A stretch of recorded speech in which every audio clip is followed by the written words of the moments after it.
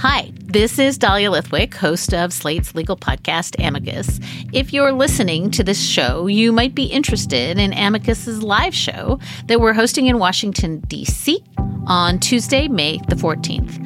My colleague, Mark Joseph Stern, and I will be talking to some amazing guests, including Sherrilyn Ifill and a sitting state Supreme Court justice, all about how originalism, a relatively recently invented way of interpreting the Constitution, has taken over the Supreme Court and radically reshaped the law.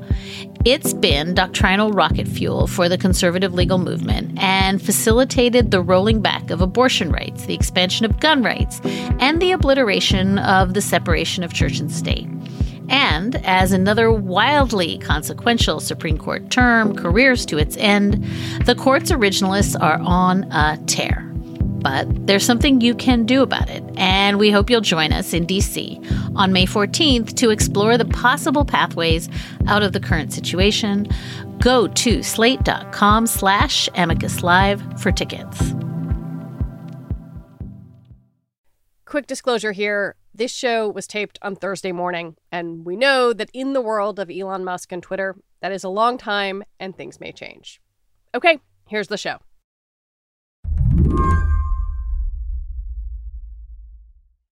Would you describe yourself as extremely online? I would describe myself as too online, and certainly extremely. Alex Kirshner is a contributing writer for Slate, and for the past several months, he's been covering Elon Musk's on again, off again, and finally on again purchase of Twitter. Like on a continuum of my father to Elon Musk, where would you put yourself? Hopefully not too far beyond the median between those two. I like to think that I'm much less online than Elon Musk, in that if I had his money, I don't think I would be online to the extent that he's online. At least I hope not, but the tough thing about that is that I think my chances of ever finding out are slim. In just a week of ownership, Elon Musk has managed to turn the temperature up on Twitter and make it even more contentious. What have you noticed most in the past week? On the platform so far, the thing that I've noticed the most is that people are weirded out and a bit scared because a lot of us have put way too much of our online lives into this platform called Twitter. And there's been quite a bit of saber rattling from the one person who answers to nobody and is now in charge of it. And some signals, some statements from him that he's going to change Twitter in significant ways that most of us who spend a lot of time on Twitter doubt will actually make the platform better or more usable for most of us.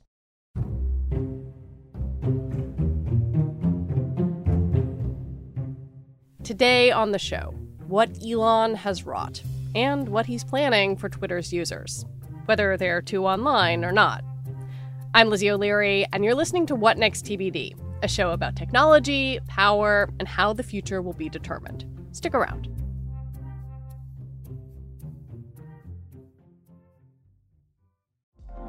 Apple Card is the perfect cashback rewards credit card.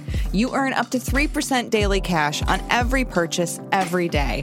That's 3% on your favorite products at Apple, 2% on all other Apple Card with Apple Pay purchases, and 1% on anything you buy with your titanium Apple Card or virtual card number. Visit apple.co/card calculator to see how much you can earn. Apple Card issued by Goldman Sachs Bank, USA, Salt Lake City branch. Subject to credit approval. Terms apply.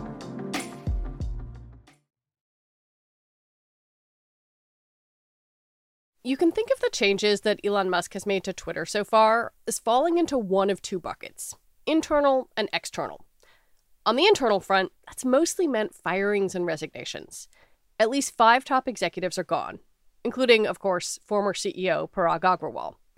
The big names are supposed to get very generous severance packages, though Musk claims he fired them for cause, which could complicate things.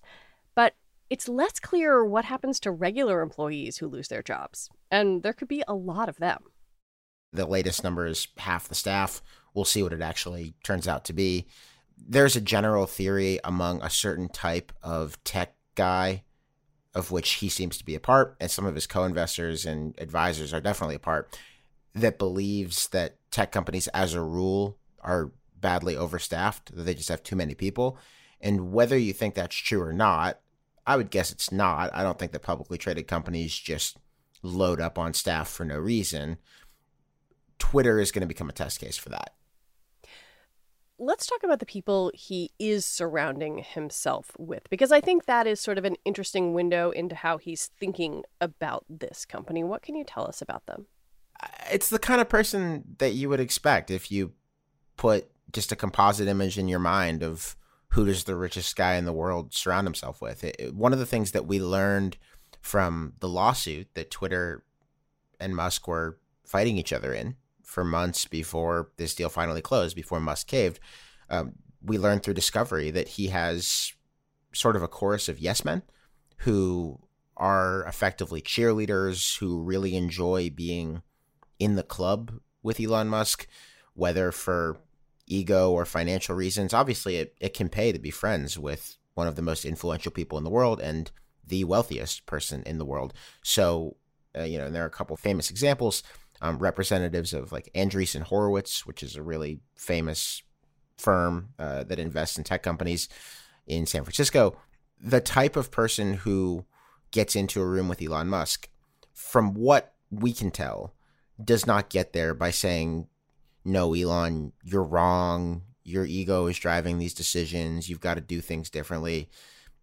From what we can tell from the text messages that were sent between Musk and a lot of these people, it's, Elon, man, this is great. Put me in, coach. Like, you're going to save the world. I don't need to see the due diligence. Go for it. Here's several $1 million. Something to that effect. One of the things that I think we will find out is exactly how much pain the richest person in the world is willing to take financially on a deal where he admits he vastly overpaid for a company that is not worth what he paid for it. There's been a decent amount of reporting that he had this idea, or someone around him did, that he wanted the engineers to be prepared to discuss their last 50 days of code and like print it out on paper. And then, whoops, no, we don't want you to do that actually. So shred that paper. We're going to look at it on a computer. But now apparently he's got other people looking at the code of the Twitter engineers. Like, why would you do that? What does that tell you about kind of the approach of coming into this company? This is a tough one. I think one of the things that is interesting is that some of the people who he has had looking at Twitter code are Tesla engineers and coders. Elon has tended to get sued quite a bit by quite a few people, and you wonder if a Tesla shareholder might not like that the publicly traded company that they own a little piece of was sending people off to look at code for sort of a vanity project that Musk bought for himself. Let's talk about the big external moves, or moves with external ramifications. I think there are two very visible ones: verification and content moderation. So by the time of our taping, Musk seems to have settled on the idea of $8 a month for verification. And he tweeted that if you pay that, you also get priority in replies, mentions, and search, ability to post long video and audio, half as many ads, and a paywall bypass for publishers willing to work with us. And this will also give Twitter a revenue stream to reward content creators. As a business proposition, it doesn't sound like a terrible idea. Like, if you evaluate it purely from a money-making standpoint, I don't know, it's not awful. No, there have been more insane business ideas than charging $8 a month for a thing that is desirable. And in different ways, Twitter verification is desirable, and this quote unquote priority are desirable. I'm not sure how many people care about the ability to post longer videos or about potentially the paywall bypass with publishers, but the verification piece of it is interesting, and I think interesting in a bad way. What do you mean?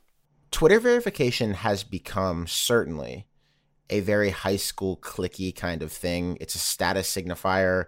Many of us who have verified Twitter accounts, and I do myself, aren't at much risk of being impersonated. Right, like, I don't think anyone wants to be me on Twitter. Right. I don't know that I've ever had someone pretend to be me on Twitter. I doubt it. That's probably flattering to myself to think that there have been fake Alexes out there. It is true that Twitter verification has become something in a lot of places that it's not really supposed to be. But what it is supposed to be is still really important, and that is a signifier that the account that is tweeting is A, authentically a person in those cases where someone would be subject to imposters, and B, a general kind of implicator of trust, a general signifier of trust that this is an account that has been looked at and that is on Twitter to share sort of a nebulously defined, credible message. But of course, if anyone can pay $8 a month to grant themselves that signifier of authenticity, then the original premise of the blue check immediately falls apart. Yeah, it could really become a cutting off your nose, spiting your face situation. Of course, as Elon Musk has said, Twitter needs to find a way to make money. But the problem is that the fundamental reason that a lot of people come to Twitter before they get addicted and just become hopelessly online and can't leave is that they think Twitter is a place to get good information. If you think about the less internet, less Twitter addicted people in your life, when they check out Twitter, if they consider joining it, what are the first accounts they follow? A lot of the times it's news organizations. It's a couple of reporters. They want to know that there is at least some veneer of integrity, legitimacy. And if that's for sale, then the check mark almost stops giving any of that legitimacy at all. And someone might start to wonder, is the information I'm getting on Twitter even that good? Can I trust it? And that's a fundamental problem if you want Twitter to be seen as a reliable place to get information. It is easy to imagine how that could become something that advertisers, who at last check are worth about 90 cents out of every dollar Twitter makes, it might affect how they like to feel about spending time on the platform. And you could just imagine this being a problem in a lot of ways. It also might look pretty embarrassing to keep paying for verification. It might become the kind of thing where it doesn't look very metal. It doesn't look very... It's a little thirsty. It's a little thirsty to pay for verification. You know, I've thought about it just in the last couple of days. You know, I work for myself. I'm a freelancer, and I wonder if I will need the quote-unquote priority thing. All in all, I just think it might be a chaotic and unproductive change to the usability experience of Twitter. As a thought experiment, could a bunch of people pay $8 and be Elon Musk? Of course they could. Although it wouldn't surprise me if Elon Musk made some special feature so that nobody could call themselves Elon or Musk with the blue check mark. He actually has said that people already do this, that people already try to impersonate him because someone posed this exact question to him on Twitter. And they might, but they probably don't do it very effectively because most people just know who Elon Musk is, and because it's hard to do it with the blue check mark because Twitter has the verification process that it does. Does Elon Musk not get the trust signifier thing, or does he not care? Or is he catering to the, and I'm using very heavy air quotes here, kind of, blue check marks, anti-elite thing? I also think that Elon Musk's Twitter experience and that of his friends and advisors is much, much, much different than A, yours or mine, or B, especially just a typical Twitter user who does not use the platform professionally and just wants to be there to have a good time and get information. And what I mean by that is Elon Musk has over 100 million Twitter followers, I think. Yep. Elon can look at his Twitter mentions after he tweets anything. It could be a picture of a sandwich, and see an absolute cesspool of thousands, tens of thousands, even hundreds of thousands of nonsensical, hard to parse, and probably some nice, funny, smart replies to his tweets. But if you have an account that big, I imagine that Twitter is very hard to use. It's very hard to sift through. And he can look at that and think, well, what do we need? We need, in addition to, I need to make money because I paid $44 billion or paid for a $44 billion company that isn't really worth $44 billion. He might think that what Twitter needs is some order to be installed. And I think the experience for some of his very rich, very big platformed advisors is similar. I mean, Twitter just looks different to them. So you combine that with a general feeling that you are the smartest guys in the room, which I'm sure they do, and with a bit of a touch of financial desperation because you know you overpaid for something that doesn't make that much money, and you get stuff like this. Yeah, I mean, I've seen David Sachs and Eric Voorhees, two, investors who are friendly with him. David Sachs is in the room making some of these decisions, apparently. They're both backing this idea. And that's not surprising. I don't think that the number of rich tech guys who are not backing anything Elon Musk does with Twitter is very big. He sort of has the backing of this group for a few reasons, because there's sort of a cult of personality around Elon Musk in the first place, and because it's better for business to be on his team than publicly against him.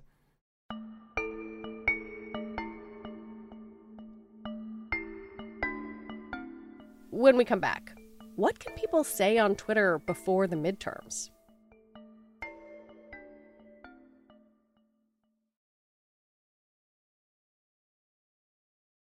The other big change this week is in content moderation. And in our last Twitter-related show, we did note that Musk seems to be taking some steps to try to prevent advertisers from completely freaking out. He seems to understand that he needs to have some content moderation, but he froze access to an internal content moderation tool or really narrowed it down. And, the company has said that's just about this sort of transition period. We don't want it to be too chaotic. But I wonder what you make of that.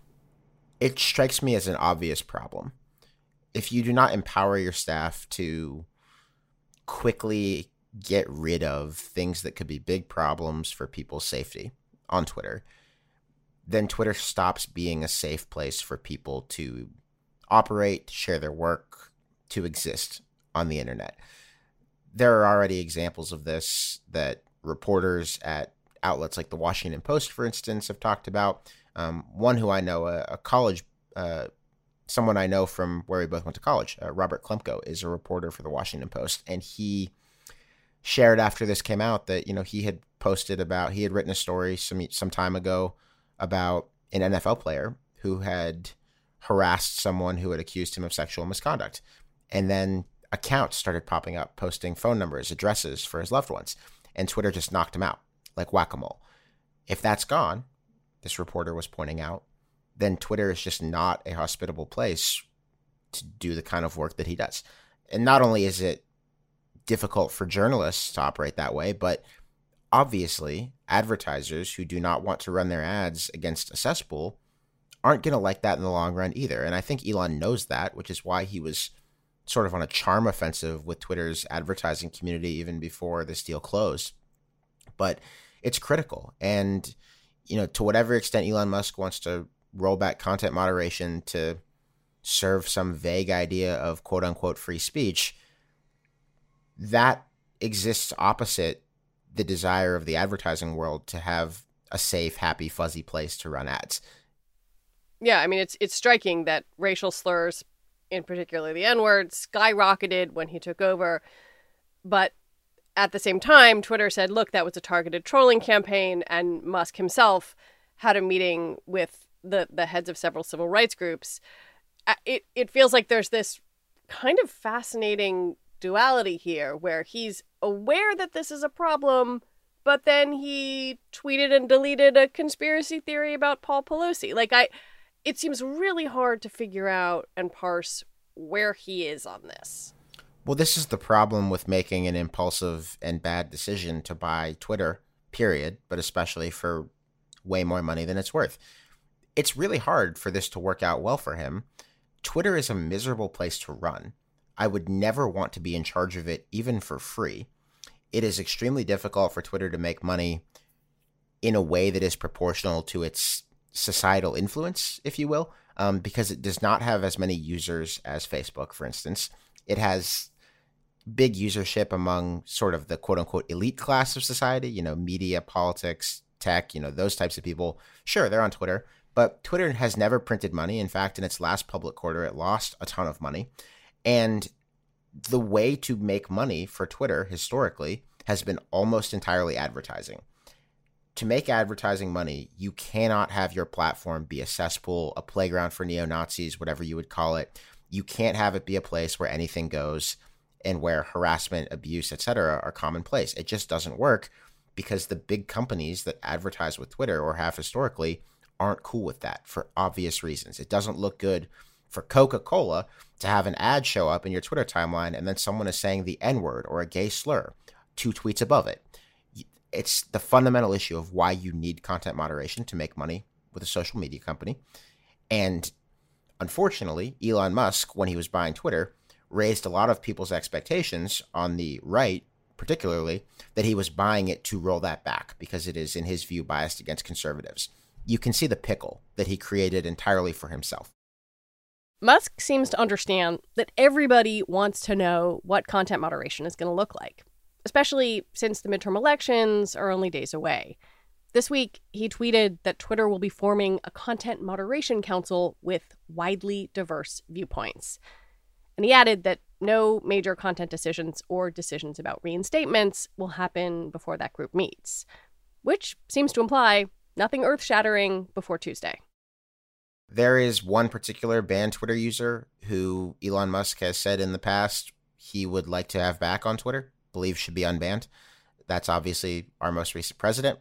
And I am not sure where that will actually go now that Elon Musk is legitimately in charge of Twitter instead of just talking from the peanut gallery. It gets a little bit tougher when you are actually the one signing the checks and responsible for the gains and losses. And there will again be advertisers, users who find it unattractive if Donald Trump is allowed back on Twitter. Donald Trump might not want to come back on Twitter because Donald Trump, by the way, has started his own social media company that technically exists and is at least nominally a company.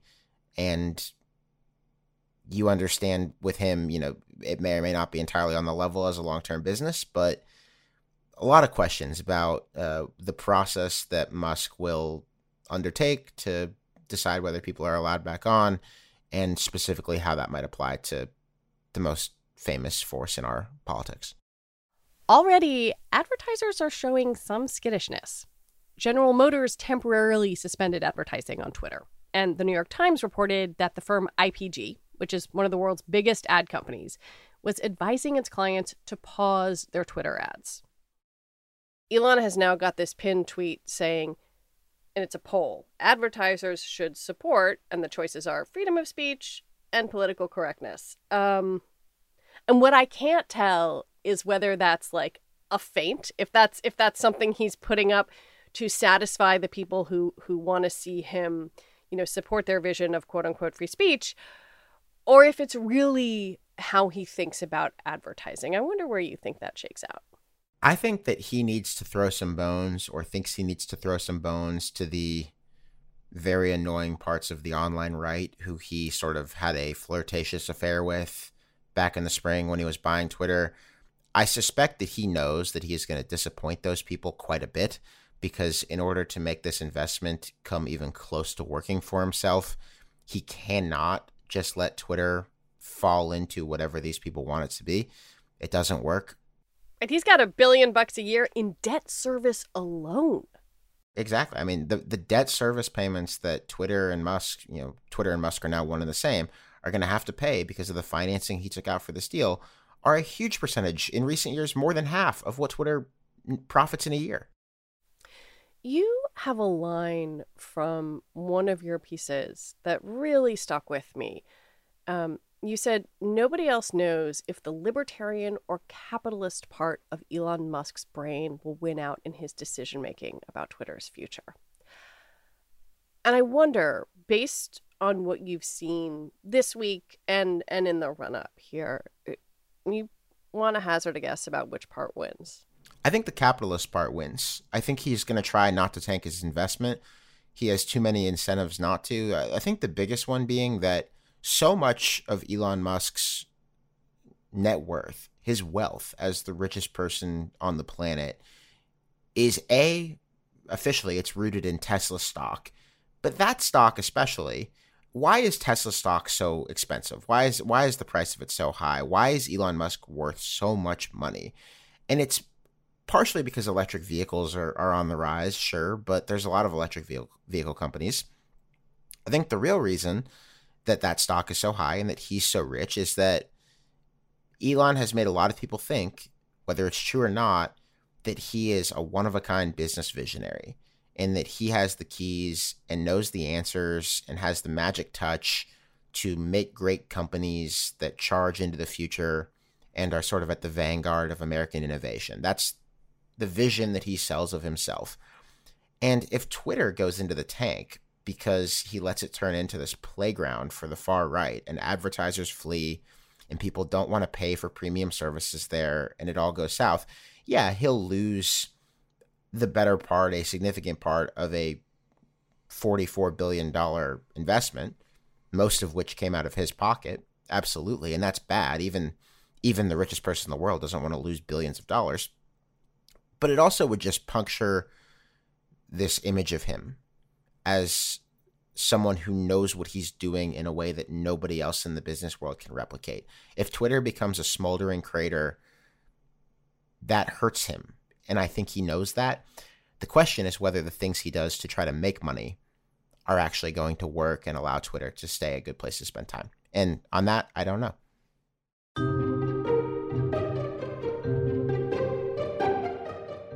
Alex Kirshner, thank you for your time. Thank you for having me. It was great to be with you. Alex Kirshner is a contributing writer for Slate and co-host of the college football podcast Split Zone Duo. And that is it for our show today. What Next TBD is produced by Madeline Ducharme. Our show is edited by Jonathan Fisher. Joanne Levine is the executive producer for What Next. Alicia Montgomery is vice president of audio for Slate.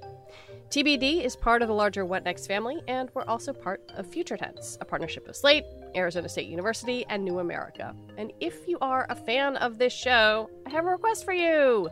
Become a Slate Plus member. You get all of your lovely Slate podcasts without ads. Just head on over to slate.com/whatnextplus to sign up. We'll be back on Sunday with another episode. I'm Lizzie O'Leary. Thanks for listening.